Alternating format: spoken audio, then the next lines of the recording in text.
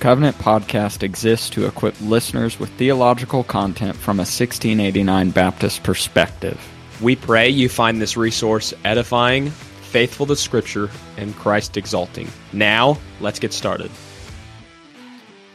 Welcome to the Covenant Podcast. Austin McCormick here, and before we begin to talk about our topic today, which is an introduction to the Doctrines of Grace, I want to take just a moment to introduce our panel. We have Jimmy Johnson, as normal, the co-host of the show. We have Ryan Pendergraft, who has been on multiple times. He's talked about preaching through Revelation. And what was the other topic we discussed with you, Brother Ryan? I really think that's the only thing. You don't ever have me on, so that's, I believe our episode was just who is Ryan Pendergraft? Oh, that's right. That's right. We had who is Ryan Pendergraft, and then we had a time where you talked about preaching through Revelation. And then we're excited to have another one of our previous interviewees on, Dewey Dovel, and he's actually going to be joining this panel today as a co-interviewer for this series that we're going to be doing on the Doctrines of Grace. So before we begin to talk about our subject, I'll ask Dewey, can you just take a few moments to reintroduce yourself to our audience and perhaps talk about some of the ways that you have been involved with us, Covenant Media, Covenant Podcast, or Covenant Confessions, however you want to answer that? Absolutely, Austin. It's a joy to be back with you guys. Just as far as my personal life is concerned, I've been married for nearly 4 years, and I'm originally from the Dallas-Fort Worth, Texas Metroplex, and currently serving as the pastor of youth education and discipleship at First Baptist Church in Edna, Texas, which is about an hour and a half southwest of Houston, Texas, right along the coastline of the Gulf of Mexico. As far as my studies right now, I'm about halfway through my Doctor of Educational Ministry program at the Southern Baptist Theological Seminary, and I'm concentrating that degree in the discipline of apologetics. My doctoral thesis is being written under the supervision of Dr. Stephen Wellum, and Lord willing, I'm hoping to have that prepared for defense within the next 2 years, so I'm grateful to be making some progress on that since the last time I was on the podcast. As far as my involvement with Covenant Confessions and just with you guys, broadly speaking, I've been a regular contributor to this blog for a little bit more than 2 years now, and had the privilege of being interviewed on dispensationalism back in the fall of 2020. So I'm always grateful to be able to contribute to this blog and now to this podcast, and hopefully the Lord gives us many years together laboring for His glory and for the building up of His people as well. So thank you for having me back. Looking forward to a great discussion in this series. Yeah, and like I said, Dewey's going to be co-interviewing Jimmy and Ryan today, and I would take some time to ask Ryan to introduce himself again, but we've done a whole episode called Who is Ryan Pendergraft, so you can go and find that show in our previous episodes. So we'll just ask Jimmy to start us. We'll give Ryan an opportunity to talk in a little bit, but Jimmy, let's go ahead and jump into our discussion, namely the Doctrines of Grace. And to do so, would you give us a brief history and definition of the Doctrines of Grace? Yes, before I get into the history, as will be seen in later episodes, we all here believe that the Doctrines of Grace, the 5 points of Calvinism, sometimes referred to as the acronym TULIP, that all these doctrines are ultimately derived from Scripture. But in terms of them being hammered out and formulated in a confessional way, it took place in history. There was a historical and cultural and political context in which these doctrines were hammered out. So this episode, and as Austin asked, we're going to spend some time just giving a very, very surface level historical introduction. There are a lot more details, a lot more names that could be mentioned, but basically I just want to give context to the Doctrines of Grace. And one other point of preface is the Doctrines of Grace, as we understand them, are not meant to be a sum total of what is to be believed. There are much more things that we confess than the doctrines of grace. And these doctrines of grace actually arose within a broader theological and confessional context. So that being said, really the controversy out of which these doctrines were formulated in the way that most of us know them today in a very truncated form centers around a man by the name of Jacob Arminius. And Jacob Arminius was actually a Dutch Reformed pastor and eventually a professor in a Dutch Reformed institution.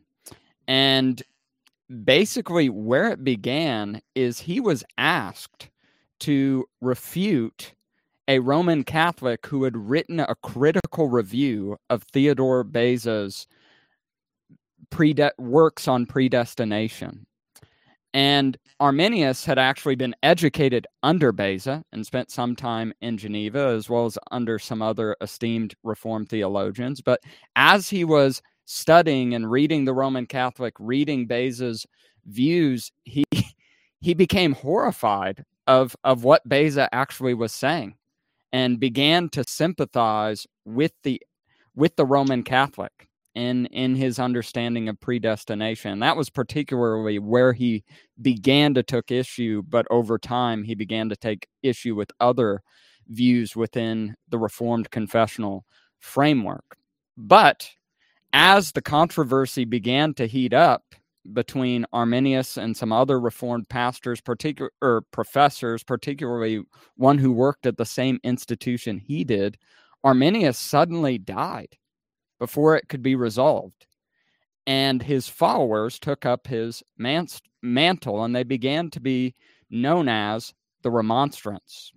And the Remonstrants published 5 points to delineate what it is that they believed about salvation. And we might summarize them as follows. Number 1, in the decree of election, God has purposed to save those whom he foreknows will believe and persevere in faith to the end. So again, it's predestination based off of God almost looking down the corridors of time. That's kind of what's being described here. I'm sure that it would be more complex and more articulate than that, but looking forward and seeing how people would respond and believe in the gospel and persevere in Christ, and then he chooses them on the basis of what he has seen or foreknows. Number 2, Christ by his death has purchased salvation equally for all, but the salvation is only enjoyed through faith. Number 3, fallen human beings are enslaved to sin and have no innate power to think, will, or do anything spiritually good unless they are first regenerated by the Holy Spirit. So he almost believes in a very similar thing, as we'll see, to the doctrines of Dort, as it relates to the fallen nature of man. Number 4, divine grace alone enables fallen sinners to think, will, or do anything good, yet this grace is always able to be resisted. The difference between the righteous and the unrighteous is that the former cooperate with grace, but the latter resist it. And number 5, believers are given all the help of grace to persevere to the end, but whether a true believer can reject this grace, return to his sin, and be forever lost is a question requiring further investigation. And that's how they put it. So they almost are agnostic at this point as to whether or not someone can persevere in the faith. And 41 pastors and 2 professors at pastoral training centers during this time period signed this document that elucidated these 5 points. And about or less than 10 years later, a group of 56 Dutch pastors, 5 Dutch professors, 23 delegates from Reformed churches elsewhere in Europe, including Germany, Switzerland, and Britain, gathered together and formulated a response.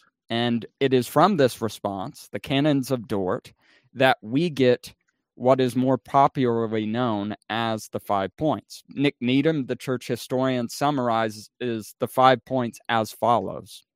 Number 1, predestination is God's eternal purpose to give saving faith to some sinners out of the mass of fallen humanity. It is unconditional, not based on God's foreknowledge of anything in the chosen or done by them.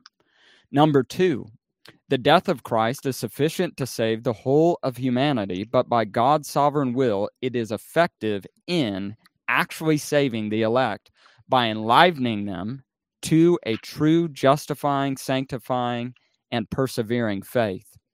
Number 3, the synod agreed with the 3rd point of the remonstrance.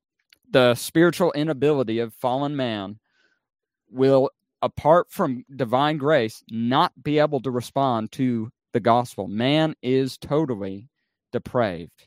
Number 4, the synod rejected the remonstrant view that grace is always resistible. On the contrary, the grace that regenerates is sovereignly efficacious.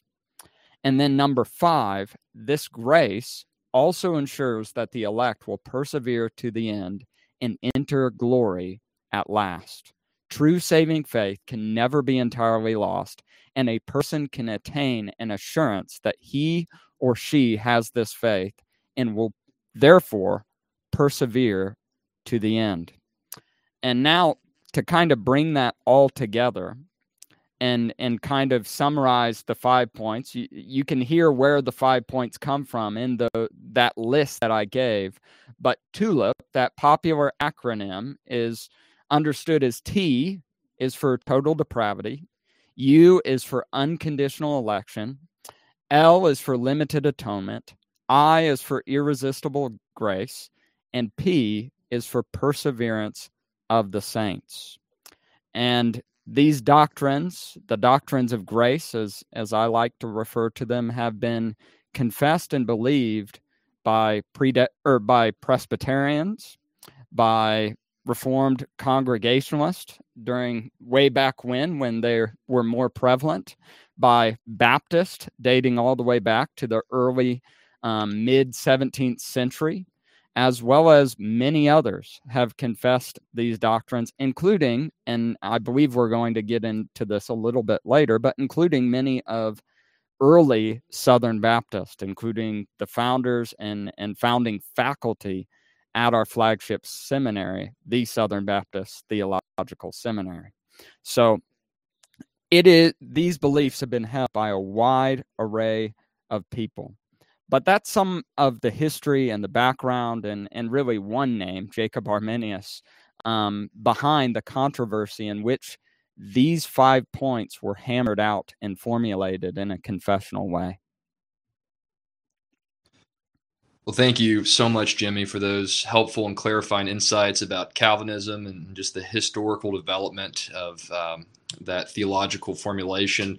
Ryan, I want to transition over to you now and give you the opportunity to share how you came to personally embrace the doctrines of grace, and would be interested to hear how those truths have come to impact your life and ministry. And Ryan, after you have a chance to respond to those questions, would also like to hear from Jimmy as well. I think it would be great to get a pastoral flavor on your experience with the doctrine of grace and how you came to embrace those truths.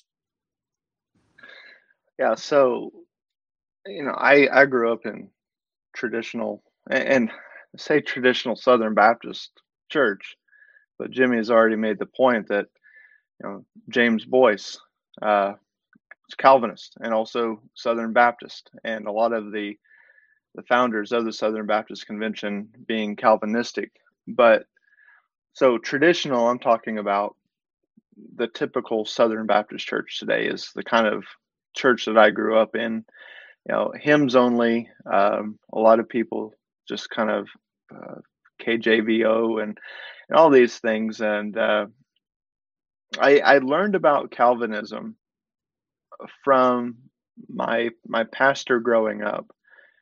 And I remember it was, when was it? It was 2009, I think. I was actually interviewed by the Missouri Baptist Pathway for being the youngest itinerant evangelist in the state of Missouri. And I was interviewed alongside Dr. Tom Johnston, who was the professor of evangelism at Midwestern Baptist Theological Seminary. And so as I'm reading this article come about and talking with some other pastors about it, talking with my own pastor, the very first time that I heard of the term Calvinism, was in that year, 2009. And so I was 21 years old before I had even had an inkling of what Calvinism was, what the doctrines of grace were. And the first time I heard it, I was reluctant to it. I didn't want anything to do with it. In fact, I opposed it. And a few years later, I felt God calling me to attend seminary. So I went to Midwestern and of course got to meet Dr. Johnston, and we had great discussions. But then some of the people that I was around, I kind of was plunged headfirst into discussions on Calvinism. And I always hated being a part of the discussions because I didn't ever want to hear from a Calvinist because they were arrogant, they were prideful, they had this view of God that he was a big bully. He would only save some and mistreat others. And I remember one guy, and they were probably, truth be told, they were probably cage stagey, and that's most likely what turned me off about it. If someone, and we can get to this in a moment, but someone who was a little bit more mature in the faith and mature in their understanding of the doctrines of grace, if they would have explained it to me, I might have been a little bit more receptive to it. But one of the conversations that I had with who is now my friends from Midwestern, he says, if God chooses to send my mother to hell because she was lost, he would be perfectly justified and will be glorified in doing so. I thought, man, how can you say that about your own mother? And so I looked at Calvinism, descriptive of the things that I had just said about kind of this bully type of God, this arrogant, prideful people, but then also to hear someone say that about their own mother, I seen Calvinists as those who were very cold evangelistically. I mean, typically what you might hear people say whenever they try to refute Calvinism is, well, if God's going to choose who he wants to be saved anyway, then why evangelize? And that's how I viewed those people. And so my adherence to it, or my cozying up to Calvinism, really didn't come until after I'd left the campus. And just, and I was thinking about this question earlier, and the way that God has brought people into my life to kind of formulate my views and correct my views on Calvinism. And really it kind of started with Alistair Begg. It sounds strange because he's not a guy that really, beats Calvinism home in his sermons. You don't really hear a stance either way. And so, I was really intrigued. There's this Scottish voice coming from the radio, and I was like, well, this guy sounds different. I think I'll give him a listen. Because I didn't like people like Piper. I didn't want anything to do with Sproul because these were bad guys, in my opinion. And then I find out that Begg likes these guys. So I'm really conflicted.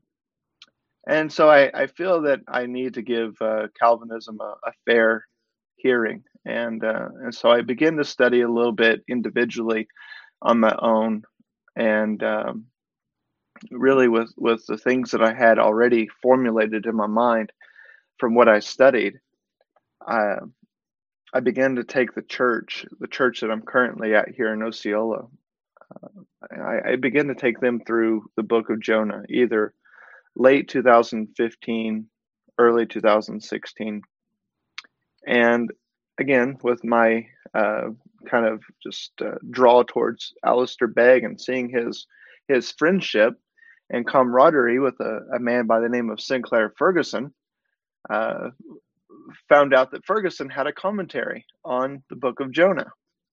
And so I'm reading through Jonah, and guys, I don't know what it was other than just these 5 words in Jonah 2, verse 9. Salvation belongs to the Lord. And it was like a light just went on, or a switch flipped. And I immediately began to think, well, if salvation belongs to God, it doesn't have anything to do with me. And the only reason why people are saved is because God has saved them. And so I began to ask the question, not, how could God allow some people go to hell? My question then became, well, why would God choose to save any? And then to look at the total depravity, which we see in Romans 3, that no one does good, that no one seeks God. It's not even, you're not even spiritually capable of doing these things. And so then I went in and started reading Sproul. I could say that my early years of Calvinism had a very Presbyterian lean to it.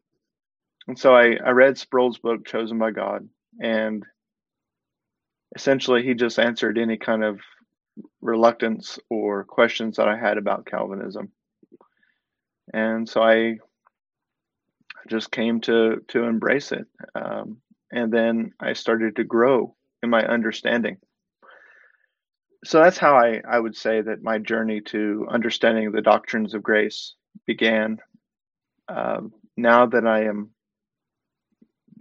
older and wiser, I don't have it much older than anybody on this podcast for sure.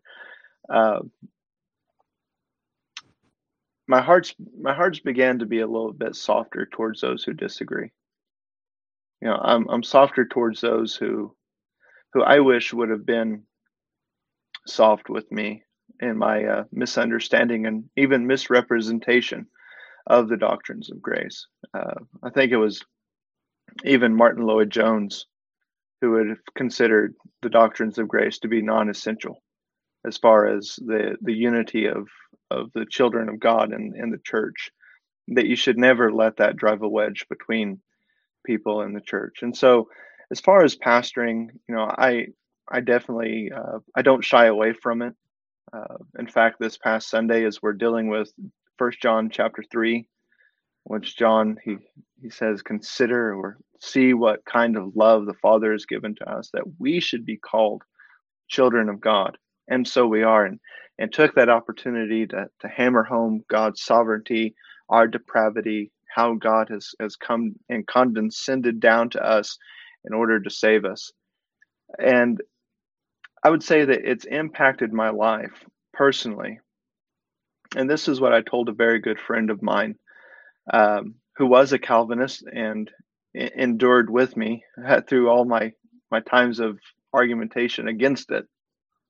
I told him, I said, now that I've come to embrace the doctrines of grace, and it should have been this way anyway, but I said, now that I've come to embrace these doctrines, I said, they've brought me before the foot of the cross in the way that I've never been before, and they've kept me there.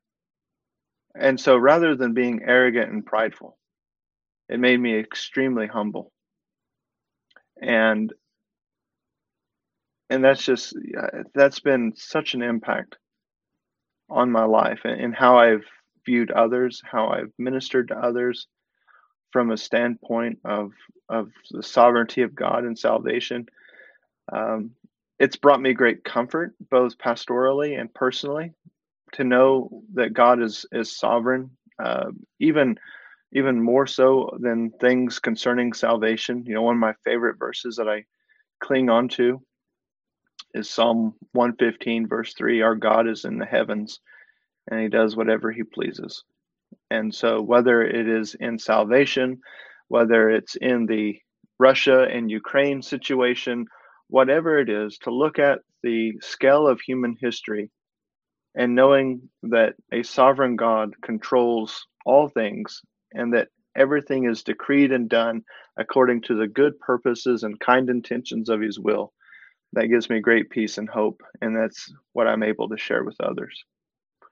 So that's I could go a lot more into that, but that's my story. So, Jimmy, how about you?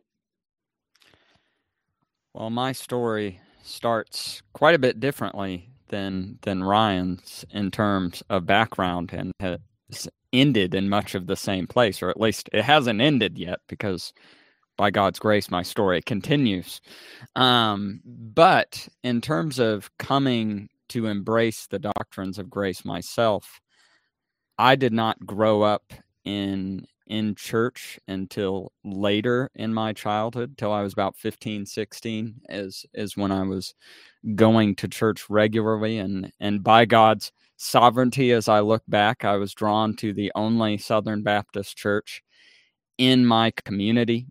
And that church there wasn't quite like the description that I heard Ryan give of his upbringing. It did have some of those traditional elements to it. The pastor was somewhat eclectic in his theological formulation of things. He would consider himself a 3-point Calvinist, except for the 3 points that he holds to are not nearly what you would think they would be as a Southern Baptist, but I don't want to get off and chase that rabbit.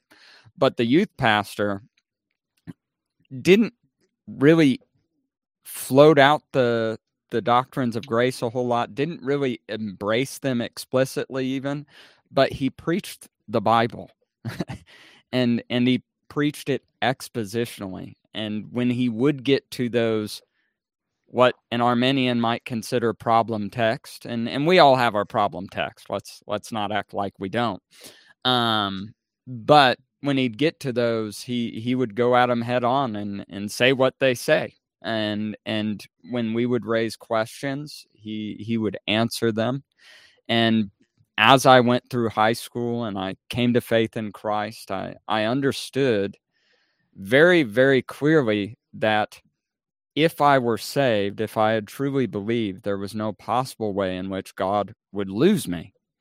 And being the analytical person I am, I kind of assumed that if I couldn't lose my salvation because God wouldn't allow me to, because God would sustain me and persevere me through life and sustain my faith, I began just to logically conclude that salvation in some way, shape, or form had to start and begin with him. I mean, if it ended with him, it had to start with him. But I didn't have any of the terminology or anything like that. The first Christian book I read, and people will probably cast me down into outer darkness if I say the name, but it was Christian Atheist by Craig Groeschel, and he is not someone you're going to be reading all that often for theological depth. But that was the first Christian book that I read, and then after that, I read Radical by David Platt. So I wasn't reading things that were explicitly doctrinal in nature or went into it. However, David Platt does affirm the doctrines of grace to the best, or at least I believe he does. And that did come out a little bit in that book, Radical. But it wasn't really until I got into Bible college, because that's where everyone goes to talk about Calvinism and Arminianism. That's the discussion to have. Once you get mature and into seminary, you debate more complicated stuff. Not really. You're still talking about Calvinism typically once you get in your MDiv and things of that nature. But that was the thing that was being discussed when I was in Bible college at Missouri Baptist University. And there was a good mixture of people who believed various things. However, the professors were all 5-point Calvinists and defended that from Scripture. And as they were talking about it, I didn't really come to embrace it, but realized, wait a second, this is what I've believed, and this is just a much clearer way to say it. And then I found out who they were reading and the guys that they recommended outside of the stuff on the syllabus, and I just started devouring literature on it. Read a lot of John Piper during that time. Read Calvin's Institutes and dug into those things, because at that point I felt like I was really behind. So I really wanted to catch up to my peers, as well as I knew that one day I wanted to be a faithful pastor. So I wanted to have my own beliefs hammered out. And during that time, my convictions were just solidified and continued to be. Moved to Mississippi, went to Reformed Theological Seminary in Jackson. So I had the Presbyterian influence as well as Ryan, and hammered out my beliefs even more there, and finally graduated from Southern and studied on my own the whole time. And really just over time, my convictions, my belief in the doctrines of grace have only strengthened. And then as time has gone on, one thing that I've learned is there's a lot more to it than those 5 bumper sticker points of the doctrines of grace. Even within those 5 points, there are so many distinctions that can be made. There's so much more depth that we can go into, and many questions that are raised as we consider the 5 points. And really, what I've learned over time is I really, at that first point when I embraced it, I didn't know a whole lot. And even now, I would be foolish to think that I have it all figured out. And so believing in God's sovereign grace, rely wholeheartedly upon his grace and mercy, even as I'm still trying to figure these things out and explain them and preach them faithfully, demonstrating where they come from in the Word of God. And I may have been a cage stager at one point. I don't recall. I perhaps have blocked that out of my memory. I met some of them, and I can just echo Ryan that one of the biggest turnoffs that anyone seems to have to Calvinism, at least initially, is their dealings with Calvinists, and particularly young Calvinists, it seems. So if you're young and you're a Calvinist, watch out. Cool your jets. Humble yourself. Pray a lot. And realize that just because you came to these convictions does not require that every other Christian around you instantaneously come to embrace them, because there is a lot to wrestle with when dealing with the doctrines of grace. And that obviously, that view has impacted the way I do pastoral ministry. I fortunately pastor a church in which no one is hostile to the doctrines of grace. It was something that was expected when I came, that I would believe and teach in accord with the doctrines of grace. So I don't have to hide it. I don't have to sugarcoat it, and I do not. But there are many brothers who do pastor in Southern Baptist churches that do have to walk on more eggshells than I do, especially around this doctrine. But we've been adding many new members in our church and stuff like this. And for people like that, they are hearing a lot of these things for the first time. So when talking about these things in interviews, I try to be very gracious, very clear, state everything up front, let them know what they're getting into as they're considering joining our church, and graciously try to answer their questions. And if they're very adamantly hostile to it, I say, you know what? I know of churches that believe the Bible, that disagree with us here. I'm happy to point you in those directions. But I wear the doctrines of grace as well as many other confessional doctrines on my sleeves, and am not ashamed to teach them. But in terms of my life, and I mean, like Ryan, the doctrines of grace really, really just bring me a lot of comfort, because as I grow in my faith, not merely in knowledge, but as I grow in my faith and I grow in the knowledge of Christ and the gospel, I've come to realize how much of a sinner I am. And I'm reminded of that often, and even more so. And each and every year and day, I am reminded of my fallenness and how I am entirely dependent from beginning to end and the middle upon God for saving me. And one last thing, I would regret not mentioning it. Ryan knows what text probably set me over the most, as I talk about it all the time. But Ephesians 2, verses 1 through 10, I remember reading that in my dorm room, and it was kind of like that Jonah experience that Ryan talked about. When I read those first 3 verses and then get to verse 4 and it says, "But God," it just clicked. And then, of course, I went back and I read Ephesians 1, and that just solidified my opinions of predestination and things of that nature. But that passage is still a passage that I am constantly going back to, because we are saved by grace through faith, and it is not our own doing. It is the gift of God, not a result of work, so that no one may boast. And in that, God receives glory. And I seek in my ministry and in my life, to the best of my ability, to give him the glory that is due to him as the sovereign Savior. Thank you, brothers, both for that. The first 5 sermons that I ever heard from Jimmy was from Ephesians 2. Whenever I first met him, I thought that's the only text he knows how to exposit. So, yeah, definitely a passage that he continues to turn to.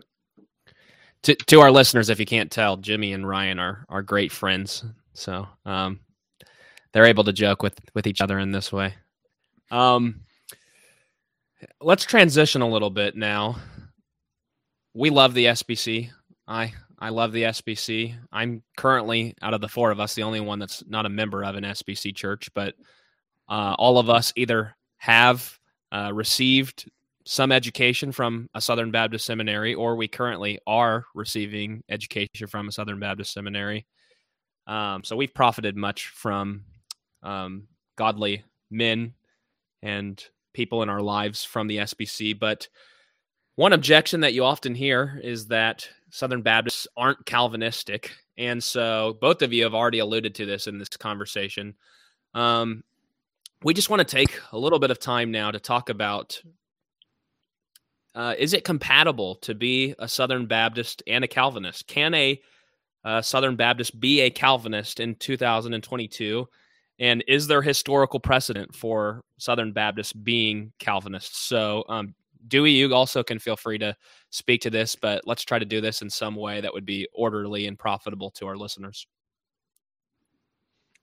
Well, I can start and just state the obvious. All 3 of us here, other than Austin, are Southern Baptist, and we are also Calvinist. So therefore, yes. Yes, Southern Baptists can be Calvinist in 2022. One of the things that, like I told you, I find a lot of people who refute the doctrines of grace. Even so, unlike Jimmy, I am at a church where I sort of got to walk on eggshells around the subject of Calvinism.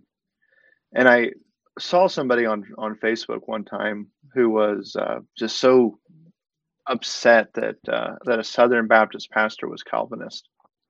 And the comment that was made is, well, why don't they just go join a Presbyterian church? Because that's what Presbyterians believe. That's not what Baptists believe. And so anyone that comes into my office and wants to not so much argue, because I'm past the point of argumentation, but has concerns about the doctrines of grace. First of all, of course, we go to Scripture and look at Ephesians 2, look at Acts 13:48, as many as who were appointed to eternal life believe. But then I'm able to even go to the Baptist Faith and Message, the current confession of faith that Southern Baptists hold to, in which it has an explicit section on God's purposes in election. Now, there might be some freedom in that definition to kind of be on the fence of what version of election you want to adhere to, but regardless of that point, it's not contradictory to be Calvinistic and Southern Baptist. And I would say that because our own confession, our own statement of faith, opens up the possibility for people to adhere to Calvinism and still be Southern Baptist. Absolutely.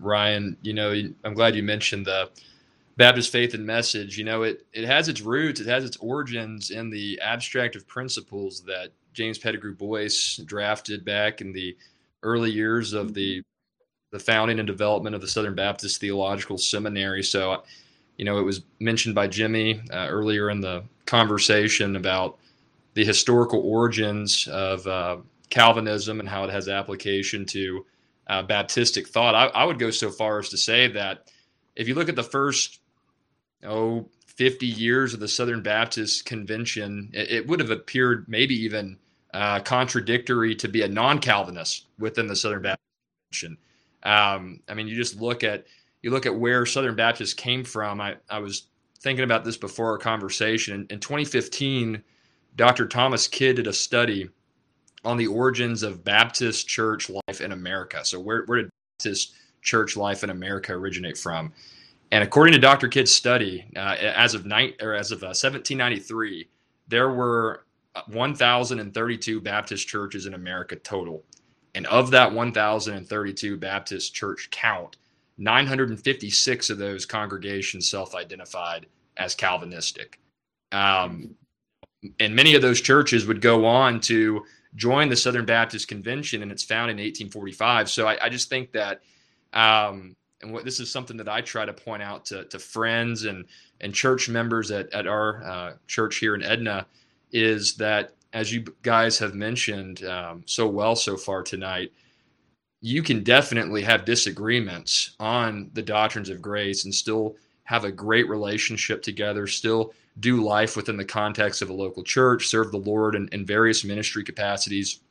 But it is important nonetheless to recognize that as Southern Baptists, we have more roots and deeper roots in Calvinistic theology than we do in non-Calvinistic theology. And to suggest otherwise just doesn't really do adequate justice to the historical evidence. Y'all mentioned the first four faculty members of the Southern Baptist Theological Seminary: James Pettigrew Boyce, John Broadus, Basil Manley Jr., William Williams. They were all Calvinists.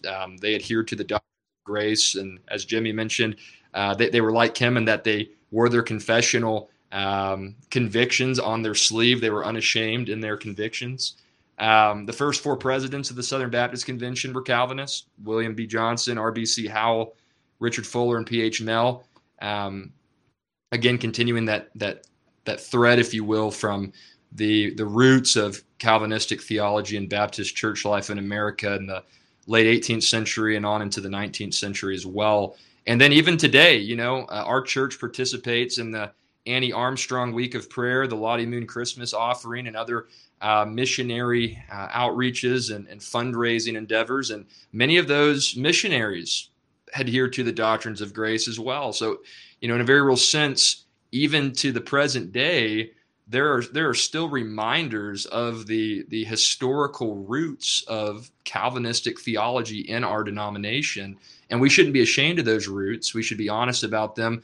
And we should also be gracious in informing our brothers and sisters who may be new to the doctrines of grace, or that they still may be grappling with what is, being confessed in the doctrines of grace. We need to be gracious with them as they come to see these truths for themselves from the Word of God, not from John Calvin, not from these godly men and women who held to these truths, but we believe them insofar that they are taught in the Word of God. And as each of you mentioned so wonderfully, That's our duty as under shepherds of Christ to ultimately point our people in our congregations back to sacred Scripture.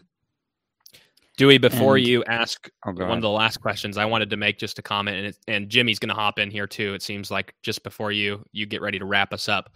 But you mentioned the founding presidents of the SBC that were Calvinistic. It might be helpful to our listeners to talk about the current sitting presidents of the various Southern Baptist seminaries that are currently Calvinists as well. Isn't it like 5 out of 6 of them, or if not something 5 out like of 6, it's the majority or all of the seminaries currently have Calvinist presidents. So Jimmy, go ahead before Dewey begins to wrap us up. Yeah, I mean, a majority of them would at the very least be very friendly to the doctrines of grace, if not embracing all 5, embracing 4. I believe, and I may be wrong, but I believe Aiken might be a 4-point Calvinist. But with that being said, you mentioned just how all the first few presidents of the convention, the presidents of the flagship seminary, we could even go to Southwestern. B.H. Carroll was definitely a Calvinist. The Mission Society, which was ultimately based upon a mission society founded in England, the Baptist Missionary Society, all those guys that started that were evangelical Calvinists. Andrew Fuller, William Carey, and Jake Stone can tweet the rest of them if he listens to this. He knows them all by heart. But I mean, many of the churches that formed the Southern Baptist Convention confessed the 1689 and its American renditions. The convention itself did not come out with a confessional document until, I believe, the Baptist Faith and Message in 1925.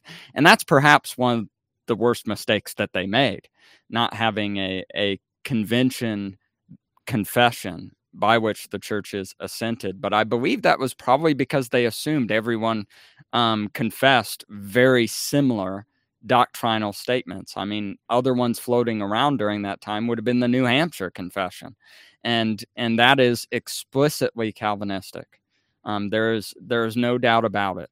And then the Abstract of Principles with Southern Seminary, definitely Calvinistic. Many of the books being published during that time, I mean, John Dagg, his theology, explicitly Calvinistic. James P. Boyce, his theology, many of the guys were reading John Gill still at this time. Andrew Fuller, they were still reading Fuller. They were reading guys like Charles Spurgeon, who would have been a contemporary. It's somewhat ridiculous to say that there is no Calvinistic roots to the Southern Baptist Convention. And Ryan will remember this discussion because Ryan and I are in the same association, and we actually pastor churches just, 5 miles down the road from one another. But we were at an associational meeting, or rather a youth camp, and the director of missions was talking with us, and he basically was saying that he wished that Southern Baptists would get back more to their general roots. And by that, he meant General Baptist, to which I replied, probably in not the most gracious of tone, when was that? And he didn't have anything, obviously, because there isn't anything. Now, yes, there were a few people here and there that affirmed or that held to the governmental theory of atonement. I believe William Johnson actually held a version of the governmental theory of atonement, but still, in terms of the other doctrines of grace, most were confessing them. And it's quite ridiculous to say that there is any General Baptist influence, direct influence upon the founding era of the Southern Baptist Convention. Especially when you consider how strongly Southern Baptists, even to this day, still defend the notion of perseverance of the saints.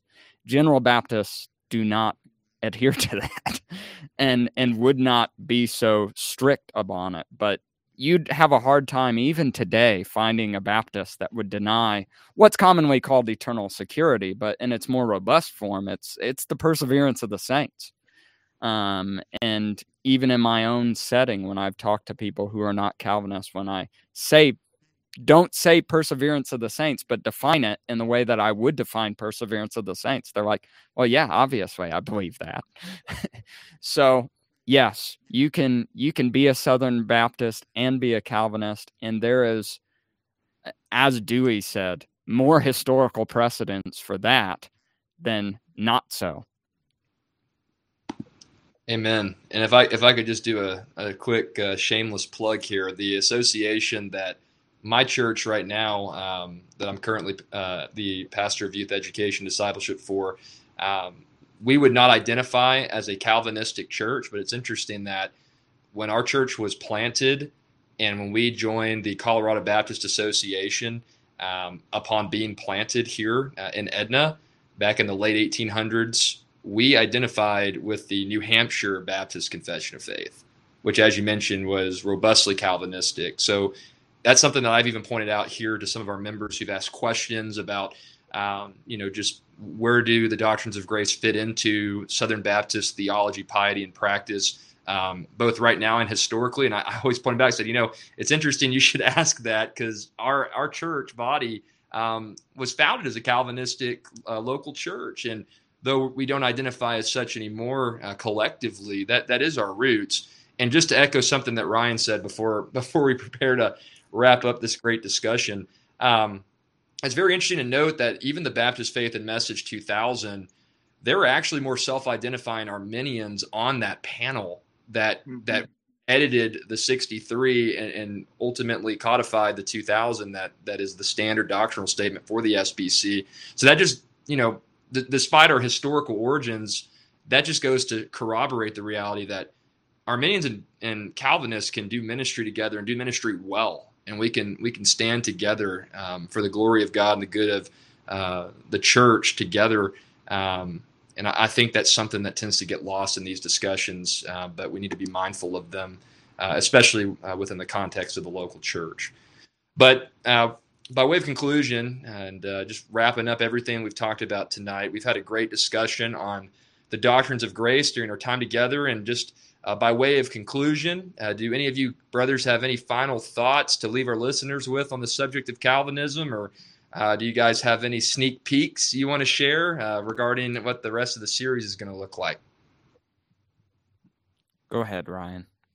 I don't have anything really to say. I like to keep people guessing, but like I tell people who, and I think everybody would have to agree with this, that whether you agree with Calvinism or not, words like election, predestination, foreknowledge, these aren't words of John Calvin. These are words of the Apostle Paul. These are God's words in Scripture. And I think that everybody, at the very least, should do what I had to do and what many others have had to do, and sit down and give, at the very least, an honest attempt to try to rightly understand these things in their historical and biblical context. Amen. Jim, any thoughts, brother? Well, I have a few, but I do just want to read paragraph 7 of the 1689 Confession of Faith on chapter 3 of God's Decree. I think it is just very helpful. I read it to my church when I talked about the divine decree from the Baptist Catechism. I think it is something good for every Calvinist to understand.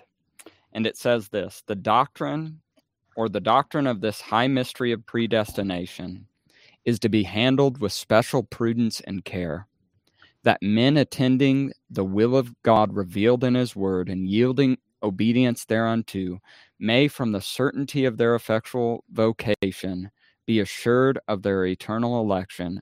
So shall this doctrine afford matter of praise, reverence, and admiration of God, and of humility, diligence, and abundant consolation to all that sincerely obey the gospel. when we are dealing with divine sovereignty, when we are dealing with election, the predestination, as the confession here calls it, the divine decree more broadly, we are dealing with things that are high mysteries. And it would be foolish for any of us to think that we can parse the finer points all the way to the point where we can say we comprehend the decree of God, because as we should know, God's decree comes from God, and God is infinite and incomprehensible. Thus, though we might be able to describe what God has done in the decree, there is much to it that we will never fully comprehend. And by God's grace, thankfully, we do not have to have a perfect doctrine of election for God to bring us into glory.